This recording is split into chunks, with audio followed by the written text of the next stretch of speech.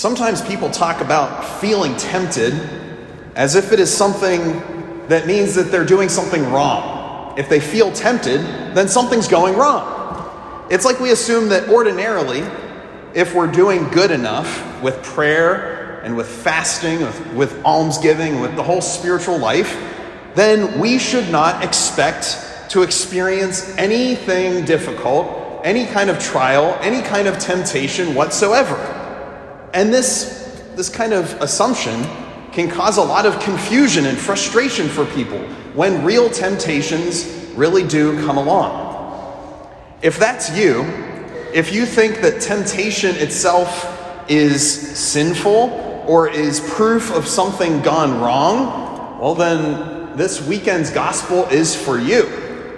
Because there we find even the sinless, perfect, beloved Son of God, Jesus, truly tempted by the devil. We hear that after his baptism, the Spirit drove Jesus out into the desert, and he remained in the desert for 40 days, tempted by Satan. And we get more details in the other Gospels. Mark is very action-packed and just kind of gives us the overview here. And this is not a charade, it's not a game. Jesus is really being tempted here. So from that, I think we can safely assume that temptation is a normal thing to experience. We're not alone. It happened to Jesus. How can we expect it not to happen to us? In fact, if you have never felt tempted, then I think that you should be worried. Just listen to these words from St. John Vianney, patron saint of parish priests. He says, "The greatest of all evils is to not be tempted." The greatest of all evils is to not be tempted, because then there are grounds for believing that the devil looks upon us as his property. That is probably one of the most striking, most jarring statements I've ever heard from one of the greatest confessors of our church's history. He has heard it all. He heard so many sins in that little confessional in Ars, France, and yet he says that the greatest evil is to not be tempted. Why would St. John Vianney say something like that? Well, because if we're not being tempted, if we're feeling pretty comfortable and never seem to struggle against any real faults or failings in our hearts, then maybe the devil is quite happy with where we're at. Maybe he's just fine with our current spiritual maturity and our ultimate trajectory. When all is peaceful, all is quiet and going according to plan, if everything seems more or less agreeable and nothing seems to be out of alignment, well then, John Vianney says, beware. The absence of temptation might actually be proof that you're headed down the wrong road, to the road to eternal separation from the Father, who loves us and doesn't want us to be separated from him. C.S. Lewis describes this perfectly when he warns, "Indeed, the safest road to hell is the gradual one, the gentle slope, soft underfoot, without sudden turnings, without milestones, without signposts, you might add, without any kind of real temptations or trials."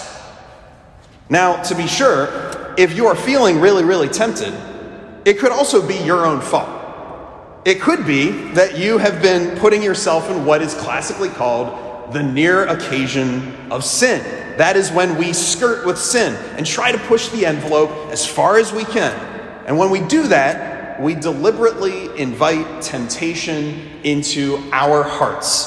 For example, I like buying stuff off of Amazon that I do not need. So, that is a weakness of mine. And when I deliberately go onto Amazon.com and look at all of the cool Catholic books that are not currently sitting unread on my bookshelf, then it shouldn't really surprise me when I start to feel really, really tempted to spend all of my money on stuff that I don't need.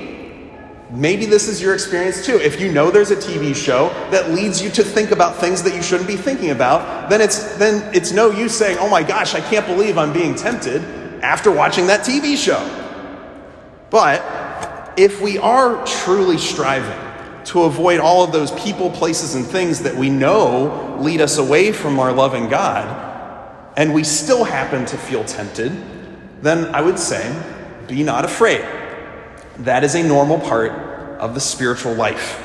Remember that even Jesus was tempted in the desert, and he triumphed. He said in all freedom and love, no thanks, I prefer God, I prefer heaven, I prefer peace, I prefer goodness.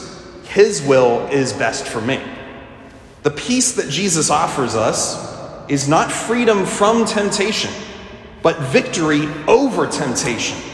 There's no use trying to eliminate temptation from your life. The presence of temptation might even be a good thing, a good sign that the devil hates what you are doing. The devil hates when you pray, so he will tempt you with Netflix and with snacking.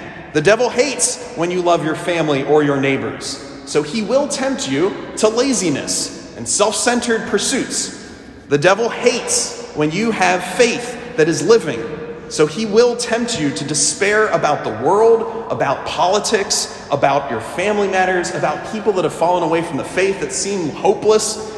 The devil hates when you share your faith, so he will tempt you to think that it's a complete waste of time. The greatest temptation you are facing right now might actually be a signpost that says, keep going, don't give up. God is with you. Remember that Jesus was tempted too, yet without sin. I know we'd all rather not have to deal with temptations. I know I would. But the book Imitation of Christ, which is a famous spiritual book, goes so far as to say that, quote, temptations, though troublesome and severe, are often useful to a man, for in them he is humbled, purified, and instructed. So this Lent, I pray we are all humbled, purified, and instructed. Let's boldly face down temptations with Jesus. Fortify yourselves. Gird your loins. Don't be afraid of the devil's dumb tricks and suggestions. Ignore them. They are trials permitted by God, who says to you, yes, fight those evil thoughts. Claim virtue. Claim the freedom that I died to make possible for you. With me, you can do this. Don't fret. Don't be afraid. My victory is assured.